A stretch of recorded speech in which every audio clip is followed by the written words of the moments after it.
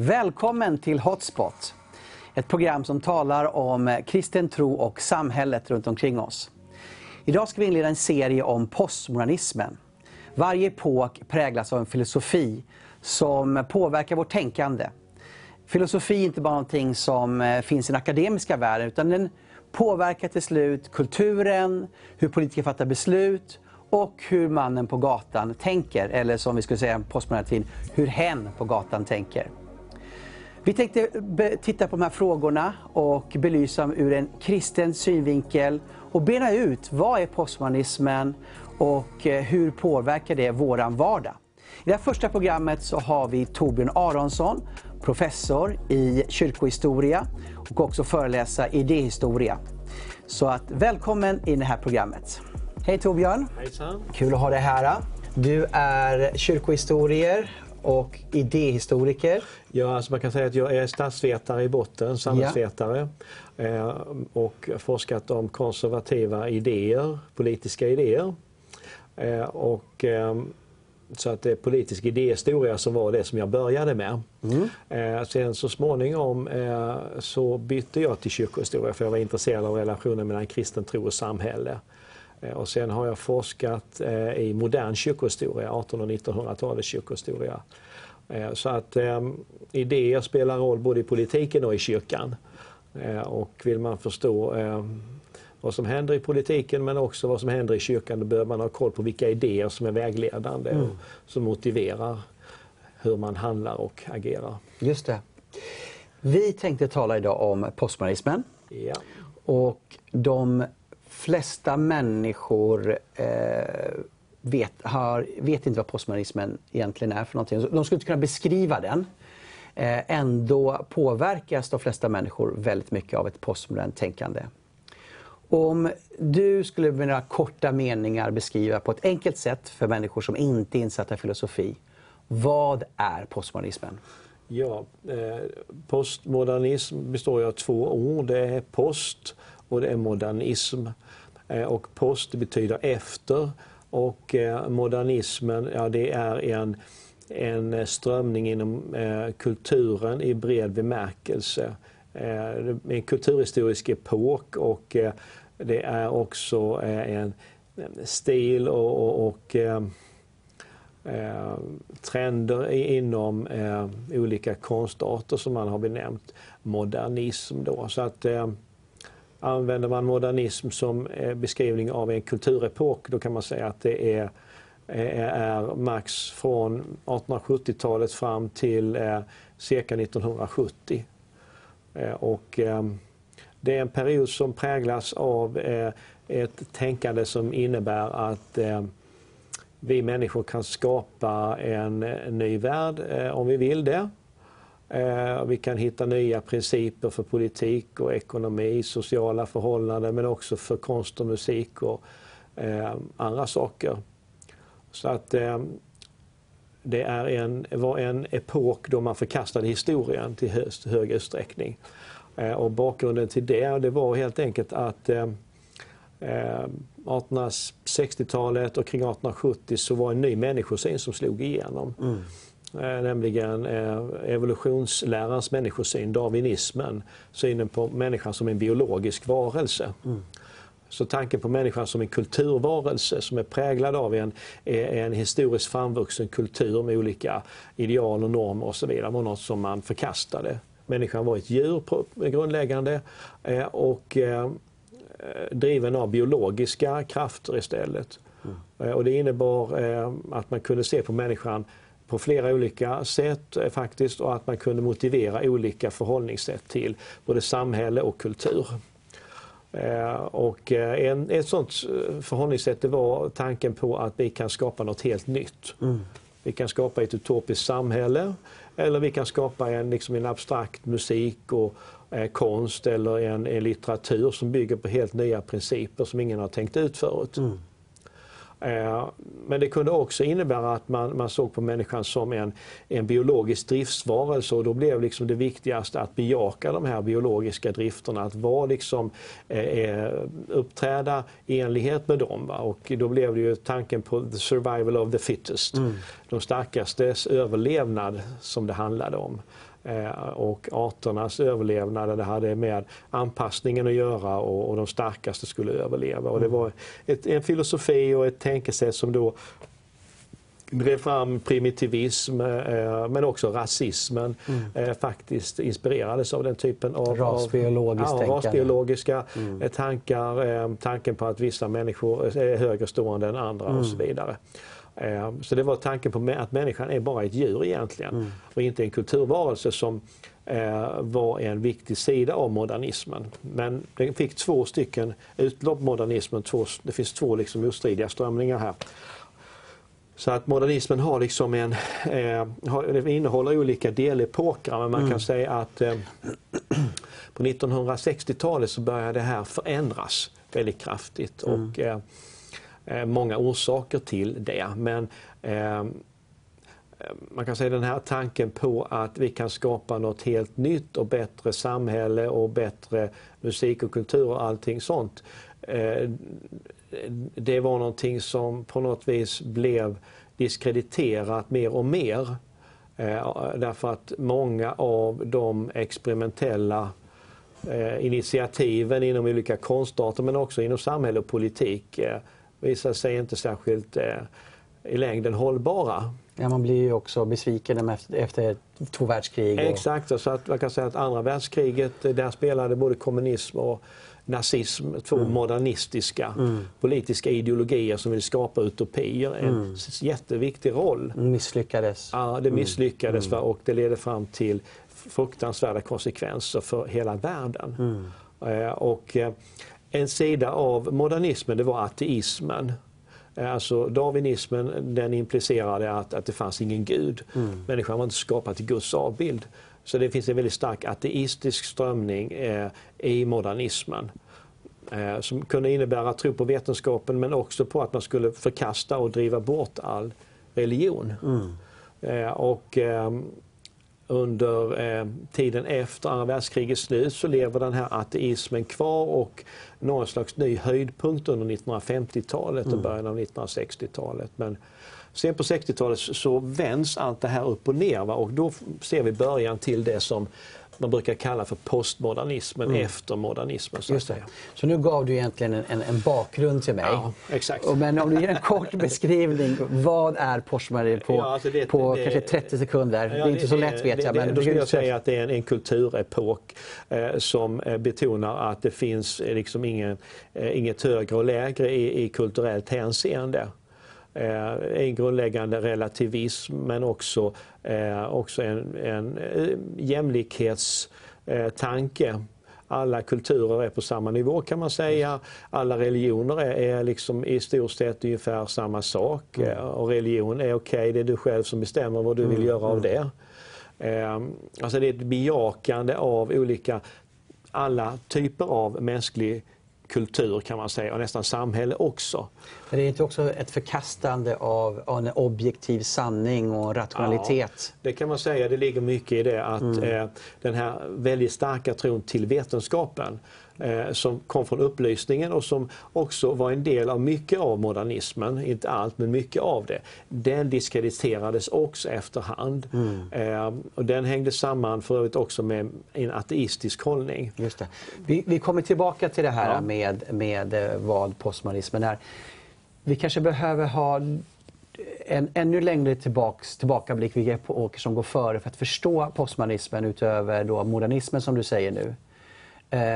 Kan du lite grann gå in i lite bakgrunden om olika kulturepokerna som vi har? Jag tror att modernismen är den viktigaste. Det är liksom det som det handlar om egentligen, att modernismen den föddes ur tanken på att den västerländska kulturen skulle liksom kunna förnya sig själv och skapa någonting helt nytt.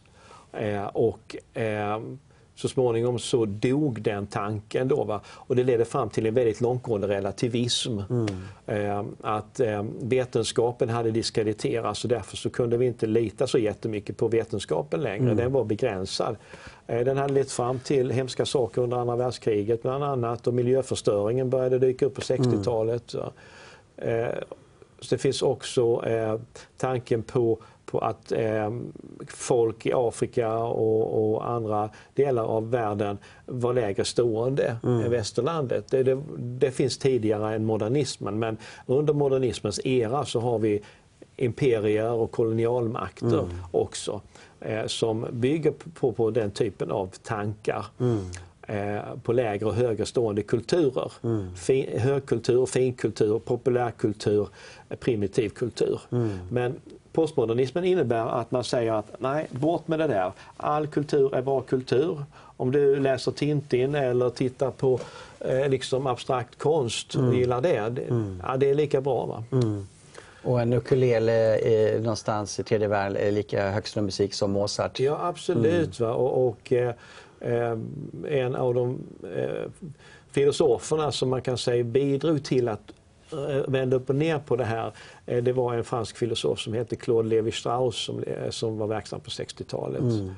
Som man kan säga ifrågasatte existentialismen. Existentialismen var en filosofi som var populär på 1950-talet och början av 60-talet, och som var en slags modernistisk filosofi som utgick från att människan skapar sig själv genom sina val. Och det finns ingen gud som man kan förlita på, inga absoluta normer heller. Utan det blir jaget som skapar sin framtid. Men vad Strauss och sen så Foucault, som var en annan filosof som kom efter honom, och andra betonade, det var att jaget var egentligen ingenting. Vad som fanns var i princip mänskliga behov och strukturer och mönster för mänskligt liv då, va? Men att det här med jaget, det ifrågasatte man. Så att det här med att människan skulle kunna skapa sin egen framtid genom sina val, det var något som man satte stort frågetecken för, va? Man menar att människan har behov och de ser ungefär likadana ut i alla kulturer. Och det finns strukturer för att de behoven ska kunna fyllas. Det är kommunicerande kärl och det finns inte någonting som är bättre än något annat. Och det mänskliga livet kan inte liksom struktureras på särskilt många olika sätt. Och då blir fokus från då individen till mer kollektivet och kanske systemen, och att ändra systemen. Exakt, man kan säga så här att man menade att de system som finns, de finns alltid, så att säga. Marxismen var en ideologi som spelade roll under modernismen, inte minst i dess kommunistiska form. Och den hade en stark framtidstro och tro på att man kan skapa ett mycket, mycket bättre samhälle. Det finns exempel på många marxister som hyllar marxismen som ideologi men var existentialister på fritiden. Va? Men vad som kommer med det som blir början till postmodernismen, det är liksom ett ifrågasättande av marxismen. Men många postmoderna filosofer var väl marxister från början? De var påverkade av marxismen, men de ifrågasatte kommunismen och tog avstånd från den leninistiska formen av det som fanns i Sovjetunionen och liknande. Till skillnad från modernister som Sartre exempelvis, som kunde besöka eller ha en mer vänligt inställd hållning till kommunismen. Men de ifrågasatte den här leninistiska kommunismen. Alltså de ville ha större frihet för individen att på något vis experimentera med livet. Inte i det här seriösa, abstrakta sättet som existentialisterna. Utan mera liksom mer accepterande av den man är, så att säga. Man är en del liksom av vissa strukturer och vissa situationer, och på något vis så innebär samhället, vetenskapen, staten, olika typer av strukturer mest ett förtryck av människan. Så att det är en slags, finns en primitivistisk strömning här, va? I postmodernismen. Bort med de här sakerna som på något vis hela tiden försöker fostra människan att bli bättre och skapa ett bättre samhälle i den här utopiska. Det är väl ganska pessimistisk egentligen syn när man slutar tro på de stora berättelserna i postmodernismen. Ja, exakt. Det finns en grundläggande pessimism då. Va? Och det ersätts istället då av egentligen att man vill bejaka olika typer av tillfredsställelse i livet, så att säga. Så på 60-talet kan man säga som en följd av sådana här idéer så börjar man experimentera med droger exempelvis. Va? Det är drogromantik. Du har sexualetik som är helt annorlunda än den som har varit tidigare. Det låter ju som att postmodernismen blev för en ny hedonism. Ja, alltså man skulle tillfredsställa sina behov. Ja, exakt. Och religion också. Alltså man accepterar religion och andliga företeelser. Men inte de stora berättelserna, de stora religionerna. Alltså man kan säga så här att det postmoderna är inte enhetligt. Utan det är på något vis efter modernismen. Och när det här nya skedet tränger fram så är det inte enhetligt utan det är olika parallella strömningar. Så att på det viset är det lite komplicerat. När det gäller religion då så bara detta att man släppte på ateismen, att man började skriva ner den, att människor började intressera sig för religioner överhuvudtaget och andliga saker gjorde att... Rent konkret i västvärlden leder väl det här nya öppenheten för andlighet och så kom postmodernismen med för vad jag kallar för New Age och österländsk religion då. Det innebar en återkomst till kristendomen också. Det gör det? Absolut, så det är en viktig del av det. Alltså, på 60-talet så är det flera skeenden som gör att det är en ny vitalitet som kommer in i kristna kyrkor. I den katolska kyrkan har vi andra Vatikankonciliet som sammankallar då 2000 biskopar från hela världen för att uppdatera den katolska kyrkan. Och skapa möjlighet för lekmän att vara mer aktiva och agera. Och sen kommer den karismatiska väckelsen då, både bland protestanter och sen bland katoliker. Man börjar tala i tungor, uppleva den heliga ande. Lovsång kommer in från tidigare psalmer. Och... Så att det här var, det var en jättestor överraskning. När ateisterna trodde de hade vunnit.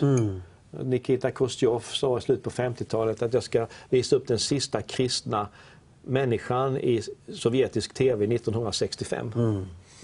Men han försvann själv 1964. Och i Sverige hade vi Ingemar Hedenius som var ateist. Men istället så kom religion och andlighet tillbaka.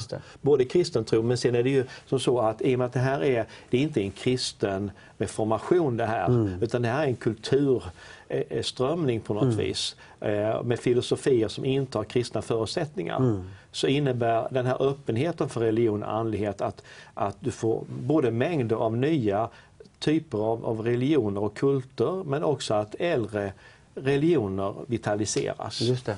Och vad för exempel på de nya religionerna som då växer fram på 60-70-talet? Det är sådana här saker som scientologkyrkan och Hare Krishna och TM är på något vis en medelväg kan man säga, en slags andlig teknik då, men som i praktiken ändå är hinduism så att säga, med västerländsk förpackning.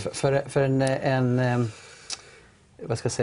en efterlevnad av detta som jag tycker har slagit igenom överallt, det är ju yoga. Ja. Vi gör det på skolorna, vi har det på, min fru var nu på jobbet på sån här utbildningsdag och då kör de qigong. Precis. Och ingen ser det som någon sorts religion utan det är bara andliga övningar, men det är ju en väldigt stark del av hinduismen. Exakt så, att du har buddhism och hinduism som tränger in i Europa på ett helt nytt sätt än tidigare. Med mycket större öppenhet. Man kan säga att nazismen på 30- och 40-talet, 20-30 och 40-talet hade en väldigt stor öppenhet mot okkultism. Det är väldigt väl belagt och så vidare. Under 60-talet så kommer det andra strömningar, också ockulta strömningar som börjar sprida sig. Så att det är en öppenhet för det andliga. Det var mycket yogis som åker till USA också på 20-30-talet bland rika. Exakt. Så att på 60- och 70-talet så är det överraskas västerlandet av religiösa företeelser. Och då är det vissa saker som man börjar acceptera, andra saker som man är väldigt restriktiv mot och som man börjar motarbeta och så vidare. Och sen är det andra saker som man har en lite mittemellan, men lite vaksam förhållande till då. Va? Just det. Vad filosofer tänker på universitetet, det kan ju alla möjliga tankar, men någonting leder ju fram till att det får ett genomslag i det stora folklagret. Ja. Vilka händelser i västvärlden leder till att just postmodernismen får sånt genomslag? Vi talar om andra världskriget. Utöver det, vad är det som gör att folk blir så mottagliga? Ja, på slutet på 60-talet så är det vissa saker som är väldigt välkända. Alltså dels så har vi kolonialismen som tar slut. Man avkolonialiserar Afrika och Asien. Och det leder fram till att man börjar ifrågasätta den västerländska kulturen och den västerländska historien. Alltså vi västerlänningar, särskilt vita västerlänningar, vi har begått många hemska saker. Och vi måste liksom göra upp med det och ändra på oss. Vi måste erkänna det. Det är en sund självkritik som sätter in där mot imperialism och kolonialism. Och öppenhet för afrikansk och asiatisk kultur i högre utsträckning. Lever det här kvar idag i det här väldigt starka skuldbeläggandet vi hör idag 2020 kring den vita medelålders mannen, cis-mannen är roten till allt ont. Ja, exakt. Så att det har liksom återupplevats under 2000-talet så har det här återupplevats. Trots att det här då var någonting som hörde till avkolonialiseringen. Men man kan säga ytterligare en sak som bidrar, det är ju också strävan efter att motarbeta den rasism som fanns i den engelsktalande världen. Rasdiskriminering som fanns både i Storbritannien och i USA. Och som fanns i lagstiftningen. Framförallt i USA, kanske inte så mycket i Storbritannien, men då fanns det kanske andra saker som fanns. Så att den rörelsen för att avskaffa de diskriminerande lagarna fick stort utrymme. Den afroamerikanska kulturen börjar spela en ny roll och blir viktig liksom i västerlandets kultur. Framförallt kanske då inom musik. Ja. Musik, film och litteratur. Just det. Sen har vi en ungdomskultur också som där man frigör sig från föräldrarna, det kommer populärkultur. Ja, så vi har konsumtionssamhälle som växer fram, så att det här hänger med den ekonomiska utvecklingen också, att det här var den första generationen som upplevde ett konsumtionssamhälle där man i princip har allt vad man behöver. Just det. Man har övervunnit den absoluta fattigdomen. Va? Och istället lever i en situation där det är allt man behöver för sin grundläggande tillvaro är tillgängliga för nästan alla i västerlandet. Just det. Och det kan man säga, det försvagar politiska utopier och mängder av saker som hängde samman med modernismen. Det bidrar till individualisering och till att det här med ny hedonism och konsumtionskultur breder ut sig. Just det. Ska vi ta och titta lite grann på de främsta företrädarna för postmodernismen som har påverkat och format dess tankar? Ja. Vilka är de? Ska vi börja med Claude Lévi-Strauss? Ja, precis. Claude Lévi-Strauss. Man kan säga att det finns filosofer som har kommit med olika bitar. Och de här har liksom byggts ihop under olika tider och spelat olika roller. Men de alla har vissa saker gemensamt. Och det är att man förkastar det som hänger samman med modernismen och det moderna och traditioner projektet. Och den historiska traditionen också i västerlandet. Inte rakt över. Nej. Utan det handlar om västerlandets historiska traditioner väldigt mycket och modernismen. Så Claude Lévi-Strauss var antropolog och han företrädde en kulturrelativism där hela tanken på en kulturell utveckling och att vissa kulturer var primitivare än andra och så vidare var något som han förkastade och han företrädde uppfattningar som innebar att som sagt det fanns liksom funktioner i primitiva samhällen och i moderna samhällen som var ganska lika då. Så att det här med att rangordna samhällen, det var liksom förkastligt. Kan man säga att det är banbrytare till multikulturalismen? Jag tror att det är sånt som har bidragit. Absolut, visst är det det. På andra sidan Atlanten har vi då Thomas Kuhn, va, tror jag? Ja, Thomas Kuhn. Thomas Kuhn är inte egentligen postmodern, men han... Blev det vägen för det? Lite grann. Han, framförallt så visade han, vilket var väldigt viktigt och var positivt, alltså att vetenskapen är liksom ingen gud. Nej. Att vetenskapens sanningssökande och kunskapssökande bestäms av olika filosofiska förutsättningar och bestäms av olika forskningsresultat som är vägledande för forskning. Man kallar det för paradigm. Och de här paradigmen är stenhårda och forskar man på ett sätt som strider mot paradigmen, då blir man utsorterad i forskningsvärlden. Fram tills dess att man lyckas bevisa då att vissa grundläggande saker med paradigmen är fel, och då slår det över, då blir det ett nytt paradigm snarare. Så han talar om paradigmskiften. Just det. Så att det var en välbehövlig självbesinning som han stod för. Och så att det postmoderna som reaktion mot modernismen innehåller goda sidor. En självbesinning när det gäller vetenskapen. Och också en insikt att ateismen är inte hållbar. Med mera. Sen har vi andra som tar det här vidare. Vi har ju då kanske den mest kända då, Foucault. Ja.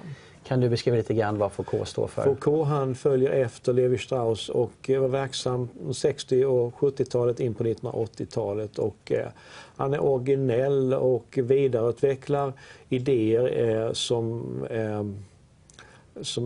för åt samma håll då. Tillämpar dem i olika historiska undersökningar då. Så att hans grundtanke, kan man säga, är ganska lik Rousseaus, att det moderna samhället har inneburit att människan på olika sätt har förslavats och förtryckts och tryckts ner. Att det är att vetenskapen har använts för att disciplinera människor och i praktiken förtryckt människor. Och att kunskap och makt hänger samman. Han är väl väldigt fokuserad just kring de här maktfrågorna, förtryckare, förtryckt, minoriteter. Ja, precis, att han kopplar makt och tvångsmakt väldigt nära, och kunskapssökande och kunskapsbaserad makt är han intresserad av. Och han tittar på fängelsets historia, mentalsjukhusens historia och sen har han skrivit om sexualitetens idéhistoria också och så vidare. Så att han tittar på hur det moderna samhället har inneburit att människan då enligt honom har blivit disciplinerad, tillbakatryckt och att saker och ting som kunde vara naturligt eller accepteras i tidigare samhällsstadium har blivit förbjudet i det moderna samhället. Vad fick han tänka sinnessjukhus exempelvis. Ja, jag menar ju att de sinnessjuka tidigare var i familjerna och då var ett bättre samhälle under medeltiden. Man kunde bli kallad också en helig, då var man en helig person om man var lite galen. Och nu så blev man satt i sinnessjukhus. Så att det finns ju absolut intressanta drag i hans idéer då, och det finns ju absolut en välbetänkt, väl underbyggd kritik av saker i det moderna samhället. Samtidigt så driver han ju de här teserna konsekvent, och tillämpningen av dem tycker jag blir jättemärklig, och jag tror inte heller att hans teser håller inte när man studerar dem historiskt. Det finns svenska historiker som har undersökt utvecklingen när det gäller mentalsjukhus och hur man behandlade personer som ansågs mentalt sjuka eller sinnessvaga på olika sätt. Och de som har visat att hans teorier att det här utvecklas åt ett visst håll håller inte streck, så att säga. Men det är väldigt inflytelserikt, hans tänkande då, att makt är hela tiden någonting som förtrycker. Va? Ja, det är någonting negativt, destruktivt, han är väldigt exakt. anti-auktoritär. Exakt, precis. Och hur har han påverkat kring, låt säga, mentalvården, kring fängelsevård? Ja, alltså hans sådana idéer som han har företrätt har ju kunnat leda fram till att man då har gradvis avskaffat mentalsjukhus exempelvis. Alltså de som har befunnit sig i dessa institutioner, de skulle slussas ut i samhället istället. Och en del av det har blivit katastrof för att det har inte funkat i praktiken. Och sen kan man säga att man avskaffade naturligtvis förfärliga saker som skedde. Att man höll människor inspärrade på väldigt lösa grunder hela livet och sånt där. Va? Så att det finns hela tiden en dubbelhet i inflytandet och han var ju också väldigt normkritisk då kring familj som institution. Exakt, alltså att han ifrågasatte väldigt mycket av traditionella västerländska normer och sexualetik också. Så att han bidrog att, ska vi säga, skapa filosofi av då en allmän, eller ganska allmänt, ska jag inte säga uppror, men distansering till västerländsk etik, familjeetik och moral så som skedde på 1960-talet när populärkulturen kan man säga. Var han inte för pedofili också? De hade väl jo, alltså man kan säga att vad som hände på slutet på 60-talet och under 1970-talet är att man avskaffar den västerländska sexualetiken väldigt mycket. Man ska bejaka allting som har med sexualitet att göra. Och det ledde fram till allt möjligt. Va? Att det var de som förespråkade allt från pedofili och incest och homosexualitet och väldigt många olika saker och ting som hade varit tabu tidigare. Och det hela ledde också naturligtvis fram till pornografi, till att du har prostitution mera öppet i vissa samhällen än vad det var tidigare.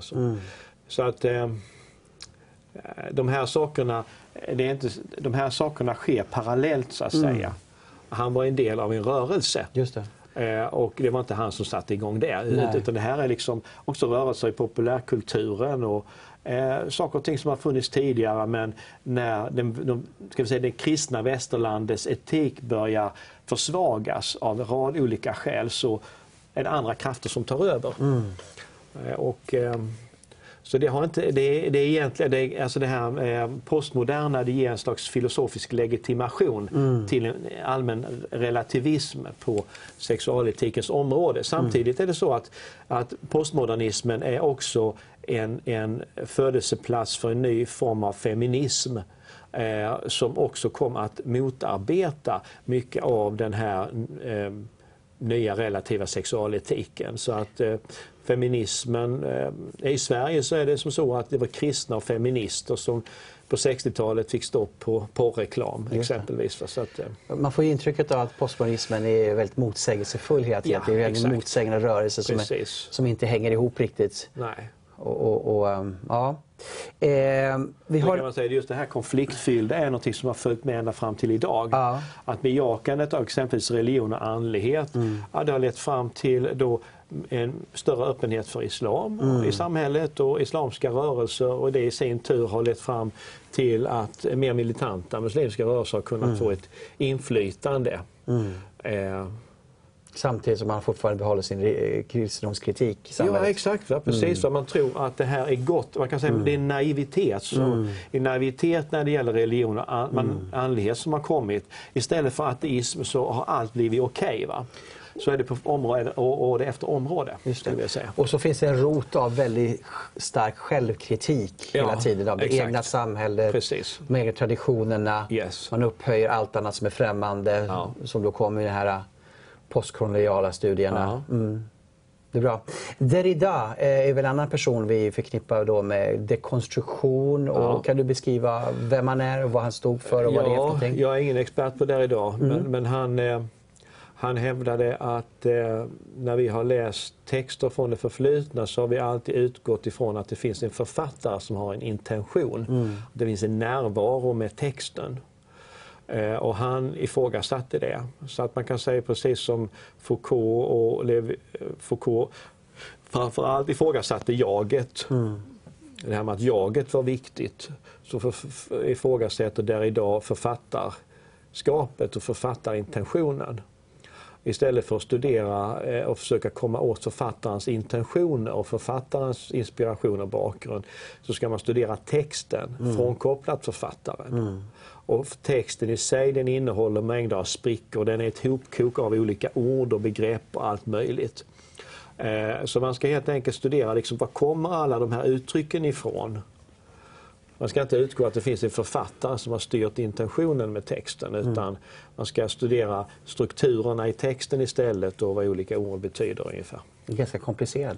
Fruktansvärt komplicerat blir det ju då. Det kan bli spännande, men man kan säga att... Vad är hans bidrag? Hans bidrag är då att texten blir mer intressant än författaren. Ja. Och det kan ju ligga något i det, att man har tidigare varit så fixerad vid den stora författaren. Va? Alltså stora författare som skapar en helt ny liksom, stil att skriva och allt möjligt. Va? Så att det har funnits mycket av dyrkan av författare tidigare. Och här kan man säga plockar man ner författarna från piedestalen och säger, bry dig inte om dem, titta på texten istället. Liksom, var kommer orden, begreppen ifrån och liksom, försök dekonstruera, plocka sönder texten. Och vad innehåller orden? Ja, det blir en väldigt fokus på orden då, va? Inte på personen som säger det. Va? Och efterhand så har vi ju sett i den här postmodernismen, särskilt efter millennieskiftet, hur det har blivit väldigt fokus på liksom olika uttryck och ord och så. Man tar bort vissa ord som ja, exakt. Om det här ordet har det en farlig historia. Och det fanns tidigt sådana strömningar på 70-talet, 80-talet också, att man ville skriva om Bibeln exempelvis och så. Va? Och det här har bara eskalerat sen. Och då man vill inte ha ordet man. På universitetet idag så ska man skriva andra ord än man för att det är manligt. Man benämner folkgrupper, som man tidigare sagt. Måste man ha andra ord, man måste byta det hela tiden. Yrken, städer blir hygientekniker. Man kan inte läsa Pippi Långstrump. Nej. Hon är farlig. Å ena sidan så är det ju spännande med Pippi Långstrump på ett vis att hon är ju väldigt rebellisk då och vänder upp och ner på allting. Va? Men sen så säger hon ju saker på fel sätt då, enligt det postmoderna. Och man jagar de här detaljerna hela tiden. Ja, det är lite absurt. Althusser var en nymarxist, så att han är då... Vad betyder nymarxist? Eller han var en marxist ska vi säga, och att han betonar olika typer av strukturer som det enda som betyder någonting för hur samhället fungerar. Och, om du säger nymarxism, betyder det att man tar marxismen och tolkar det på ett nytt sätt i en ny tid, eller? Ja, det kan man säga. Och så att Althusser, han som sagt, han utgår från marxistisk teoribildning och kopplar ihop han för in ett marxistiskt perspektiv i den här så kallade strukturalismen som fanns. Och han menar då att strukturen bestämmer människornas liv? Ja, precis, exakt. Så att det finns då marxistiskt inslag i filosofin under 60-talet, så att vi har en ny vänster som blir politiskt inflytelserik. Vi får alla möjliga kommunistiska grupperingar under slutet av 60- och 1970-talet som försvinner sen. Men... Just det. Men jag tycker det lever kvar det här med fokus på struktur idag väldigt mycket. Man talar om patriarkat, man talar om andra strukturer. Kan vi bara få bort de här strukturerna så blir livet bra för oss. Exakt. Och man lägger skuld på vissa grupper. Exakt.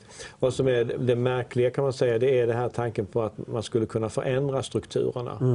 För det kan man säga, det är ingenting som egentligen en sån som Foucault eller jag tror inte allt Husserl är jag inte så där jätteduktig på, va? Men oftast så den typen av optimism representerade man inte. Nej. Men man kan säga det fanns hela tiden kanske någon form av potential, en tanke på att några plötsliga sprickor i systemet skulle kunna leda till stor förändring. Alltså hade man bara en kritik av strukturerna fast man hade inga lösningar och idag arvtagarna till de här tankarna säger att kan vi få bort de här strukturerna ska vi som en ny struktur och då får vi en utopi, eller åtminstone ett väldigt mycket bättre samhälle att leva i. Precis, så är det. Och det är, man har så att säga fört vidare ett marxistiskt arv, men man har tagit bort det som var centrum i marxistiskt tänkande, nämligen att det är då olika typer av sociala motsättningar som driver historien framåt. Och de här sociala motsättningarna har med ekonomi och materiella förhållanden att göra. Har man ersatt Marx då makthierarki med andra former av aktörer, av förtryckare, förtryckta, av Foucault då exempelvis. Precis. Den vita mannen förtrycker den som är mörkhyad, den heterosexuella förtrycker den homosexuella, mannen förtrycker kvinnan, kristna samhället förtrycker de med andra religioner, islam då framförallt. Är det här en direkt arvtagare av de här tankarna som har vidareutvecklats i vår tid? Eller? Ja, exakt det är det. Man har dragit ihop från olika källor då, och skapat en ny, väldigt förenklad syntes då, som man tillämpar nu då, och börjar på något vis att söka förverkliga då. Så att jag tycker att vi rör oss i en väldigt märklig riktning då, när man rör sig från ett filosofiskt plan eller historiskt plan. Alltså man kan ju studera historieutvecklingen och olika uppfattningar om det, och man kan studera filosofi, diskutera filosofiska frågeställningar. Men när omvandlar man det till en slags socialetik som ska tillämpas då, va? Det blir ju väldigt märkligt, därför att de människor som växer upp idag har ingen relation till liksom vad gjorde vita män för 150 år sedan i Afrika. Alltså det blir väldigt absurt som du ska bestraffa då, om vita män gjorde hemska saker i Amerika eller andra delar av världen för 150 år sedan. Varför ska du bestraffa deras söner och döttrar eller söner idag? Eller de som idag lever under det här förtrycket och ska då bli offer och andra ska bli förövare. Att man, någon form av arvsynd nästan. Ja, exakt. Det blir det. Så att det är konstigt. Det blir en slags ny rasism då egentligen. Att det är vissa biologiska egenskaper här då, som gör att du placeras i en viss skuldfälla då, va? Och därför så ska du liksom jag tänker ju så här att det filosoferna tänker 100 år senare så praktiserar man det och drar många gånger absurda slutsatser av det. Som Darwin då undervisar om evolutionen leder det då till nazismens rasbiologi. De här postmoderna tänkarna leder idag till att man då börjar peka ut vissa grupper som syndabockar i samhället. Ja. Och att vi idag bör förstå var kommer de här tankarna ifrån och varför tänker vi som vi tänker, utan egentligen förstå varför vi agerar som vi gör och säger vissa saker. Ja. Sen kan man säga att de här som uttryckte de här tankarna, de hade inte kunnat se framför sig detta då, så att det är egentligen inte så mycket deras fel då, utan på något vis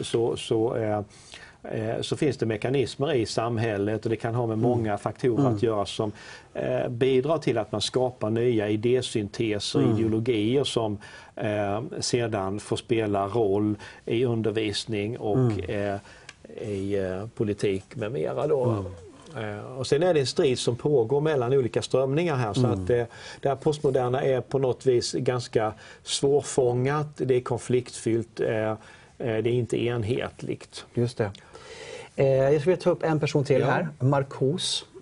Kan du kort berätta om Herbert Marcuse? Han tillhörde också en skola då, han tillhörde en filosofskola eller samhällsvetarskola som kallas för Frankfurtskolan, som arbetade med samhällsvetenskap och filosofi först i Tyskland, senare i USA och sen i Tyskland igen. Så och de var väl ganska påverkade av marxismen? Ja, precis. De var marxistiskt inspirerade då, va? Och det fanns en rad väldigt kreativa och skickliga forskare och filosofer där som har haft stor påverkan. Och de är inte enhetliga, utan det finns både de som egentligen tillhör den modernistiska eran eller upplysningstrenden så att säga i västerlandet. Optimistiska tron på förnuftsmänniskan och vetenskapen. Jürgen Habermas är det viktigaste exemplet. Men det finns andra som Herbert Marcuse och Theodor Adorno som mer företräder då synsätt som föregriper det postmoderna. Och de här kom ju då från Tyskland och utkastade av Hitler 1933. Ja, hamnar i USA. Ja. En del i Kalifornien, en del i New York. Vad jag förstår Columbia University. Och Marcuse påverkar väldigt mycket 68-rörelsen. Ja. Kan du beskriva lite grann?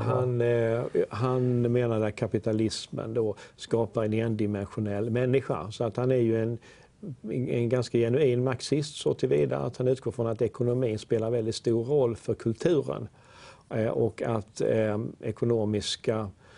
de här ekonomiska förutsättningarna bär inte med sig något gott egentligen då, utan kapitalismen leder till problem, till förtryck. Och han menade då att kan man avskaffa kapitalismen så kan man skapa förutsättningar för ett mer autentiskt mänskligt liv.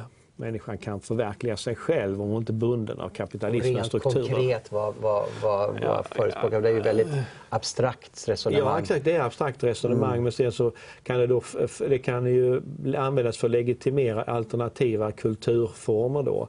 Leva på ett annorlunda sätt i bred bemärkelse. Så att det uppfattas tror jag som att man legitimerade nya typer av kollektivboenden men också nya typer av sexualetik. Det låter som att det här inspirerar väldigt mycket hippierörelsen då? Eller? Ja, och andra, en del var ju hippies som då gillade droger och så vidare. Men det fanns också nog de som var bara allmänt liksom alltså jag kan säga det här med drogromantiken var väldigt spritt under den här tiden, så att det tror jag var väldigt spritt, men han inspirerar och legitimerar ett uppbrott från en kristen västerländsk tradition där man har sett på familjen som något viktigt. Han skriver en bok om sexuella frigörelsen också. Exakt, och det här med självdisciplin, att sträva efter att leva på ett återhållsamt sätt då, va? Han inspirerad av, eller påverkad av Sigmund Freud, men vänder upp och ner på Freud egentligen och menar att tvärtom så ska man släppa loss så att säga från normer. Ja, han kan vara en stor inspiration under så precis så att han bidrar och legitimerar den här otroliga experimenterandet då, va, som uppstod på 60- och 70-talet. Och som sen fick många negativa återverkningar och ledde till en reaktion också. Där man började att sätta stopp för olika strömningar som var direkt nedbrytande för människor. Men den här spänningen den har levt kvar mellan arvet från honom då, och som har påverkat populärkultur och idéer i samhället. Och sen så då strävanden efter att få mer restriktiva lagar och hitta ett sätt att skydda människor från faktiskt övergrepp. För att det är det som oftast blir följden när du släpper loss. Då leder det fram till övergrepp av både barn och svaga, kvinnor och män. Just det. Den här 68-rörelsen, den här sexuella friheten, vi ser den i kulturen framförallt, i populärmusik, i Hollywood. Men många från 68-rörelsen gick också in i politiken. Vad kan vi se för återverkningar där? Jag tror att det är ganska komplicerat skulle jag säga. Då, va? Att det finns... man kan säga att det är 3 eller 4 politiska rörelser som uppstår ur den här kulturförändringen. Och förenklat kan man säga att det är en ny vänster som är vänster utan att vara marxist-leninist. Det är en miljörörelse som blir en politisk rörelse, miljöpartier, gröna partier. Det är också en feministisk rörelse som ibland har lett fram till feministiska partier, men också ett feministiska perspektiv och grupper som driver frågor ut med feministiskt perspektiv inom olika politiska partier. Och för det fjärde så har vi nyliberalismen som också hänger samman med den här sexuella frigörelsen delvis, och drogromantik och andra saker. Där man hävdar att individen har rätt liksom, att söka sin egen tillfredsställelse och lycka. Och staten har inte med det att göra, punkt slut. Just det. Jag tänkte konkreta efterdyningar av dessa filosofer på vårt samhälle. Postmodernismen har förstås utvecklats de här sista årtiondena. Men du har varit inne på de politiska rörelserna. Vetenskap, akademi, hur påverkar det vetenskap, akademi? Å ena sidan så har det lett fram till en större bredd och mångfald. Så att det finns positiva så att säga, konsekvenser av det postmoderna på ett plan. Att det sprängde de ganska snäva ramar när det gäller vetenskapligt arbete som fanns tidigare. Som var bestämda positivistisk vetenskapsteori och liknande. Så det skapade utrymme för nya perspektiv inom forskningen. Också sådana som var mer konservativt orienterade har kunnat komma tillbaka. Så att det tycker jag är något positivt. Det negativa är att efterhand så har då under 2000-talet så har det här med politisk korrekthet, feministiska perspektiv, genusperspektiv som drivs väldigt långt så att det blir absurt. Man börjar begränsa den vetenskapliga friheten, möjligheten att forska om vad som helst. Ja, vi har ju exempel här, boken som Ivar Arpi och Ann-Katrin Wyndhamn har skrivit om genusdoktrinen. Precis. Du måste ha med de här perspektiven och det är på ett visst sätt det ska vara med. Precis, du får inte söka pengar från Vetenskapsrådet om du inte kan redovisa i skrift exakt vilka genusteorier och genusperspektiv du har. Oavsett liksom vilken vetenskap det handlar om. Är det fler buzzwords som man måste ha med för att få anslag idag som precis, tar över hållbarhet, miljö kanske? Ja, hållbarhet är också någonting som har införts då. Det har en annan karaktär ska jag säga. För det här med hållbarhetsperspektiv, det är mer ett allmänt etiskt förhållningssätt som är ganska brett och så. Men i och med att det har gjorts till en ideologi som ska omsättas i praktiken så har det lett fram till att högskolor i Sverige då måste inrätta tjänster för att redovisa då hållbarhetsarbetet. Så att det här är ju ungefär som man inrättade tjänster i vissa totalitära stater som skulle redovisa den ideologiska renlärigheten ungefär. Politiska kommissarier. Ja, precis. Det behöver inte vara det. Alltså, det är överdrivet, för att det är inte riktigt det handlar om.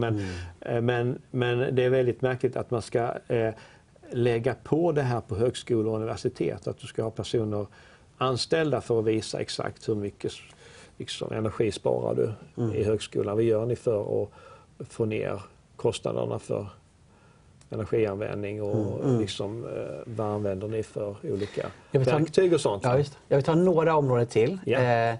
Ska vi ta skola? Hur påverkar en skola? Grundskola, gymnasium? Grundskola och gymnasium är... Och även universitet, från elevens perspektiv? Från elevens perspektiv så kan man säga att det här med elevdemokrati är ett viktig följd och att elever ska ha insyn, eller förlåt mig, insyn, men inflytande. Progressiv pedagogik är någonting som har mycket äldre anor än postmodernismen. Och egentligen så skulle vi ta ett program kanske bara prata om progressiv pedagogik.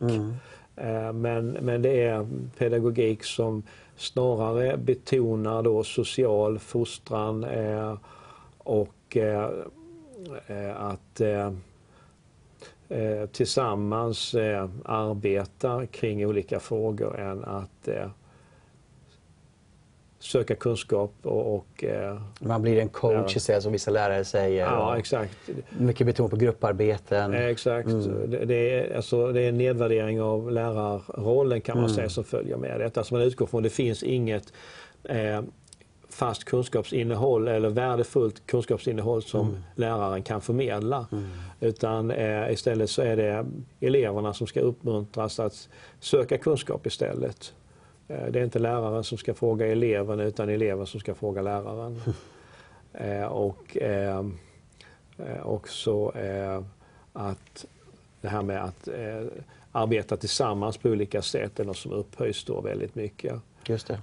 Så att det här är en bredare fråga än postmodernismen, men man kan säga att förenar man den progressiva pedagogiken där kunskapsinnehåll inte är viktigt och lärarrollen inte ges en framträdande roll tillsammans med andra postmoderna trender så får du en skola som inte har särskilt goda förutsättningar för det är kanske därför också den svenska skolan tappar hela tiden i PISA-undersökningar.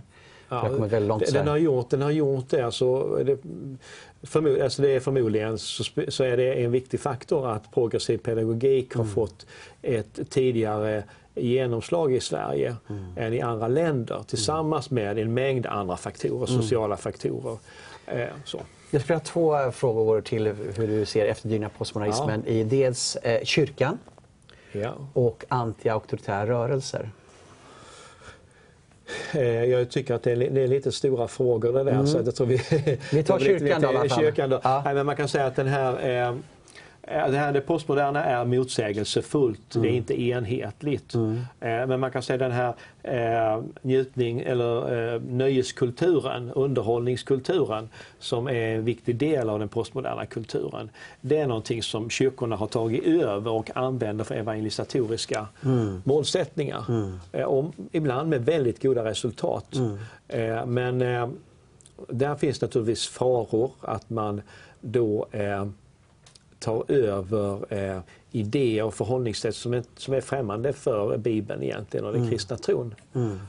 Att man börjar tona ner en omvändelseförkunnelse exempelvis då, som inte alls stämmer överens egentligen med nöjeskulturen som är ute efter att underhålla. Men den kristna tron innehåller omvändelsekrav och efterföljelsekrav. Man kan inte då, alltså det är väldigt lätt att man hoppar över det som inte passar in i den här kulturen som man använder sig av då för att sprida. Så vi talar i de här tidiga programmen just de här frontförkortningen, om identifikationsmodellen. Man behöver hitta nya sätt att sprida den kristna tron på, tror jag. Som inte bara tar över den postmoderna nöjeskulturen utan man kan sprida den kristna tron på andra sätt också. Eller behöver man kombinera så att man inte tappar centrala delar av den kristna tron och livsstilen. Tack så jättemycket Torbjörn Arnesson att du gett oss den första grunden i postmodernismen. Och vi kommer att fortsätta den här serien. Nästa gång så kommer vi tala med Stefan Gustafsson från Svenska Evangeliska Alliansen som kommer att tala hur postmodernismen växer fram sen också under 90-talet och framåt. Så missa inte nästa veckas program. Tack så mycket!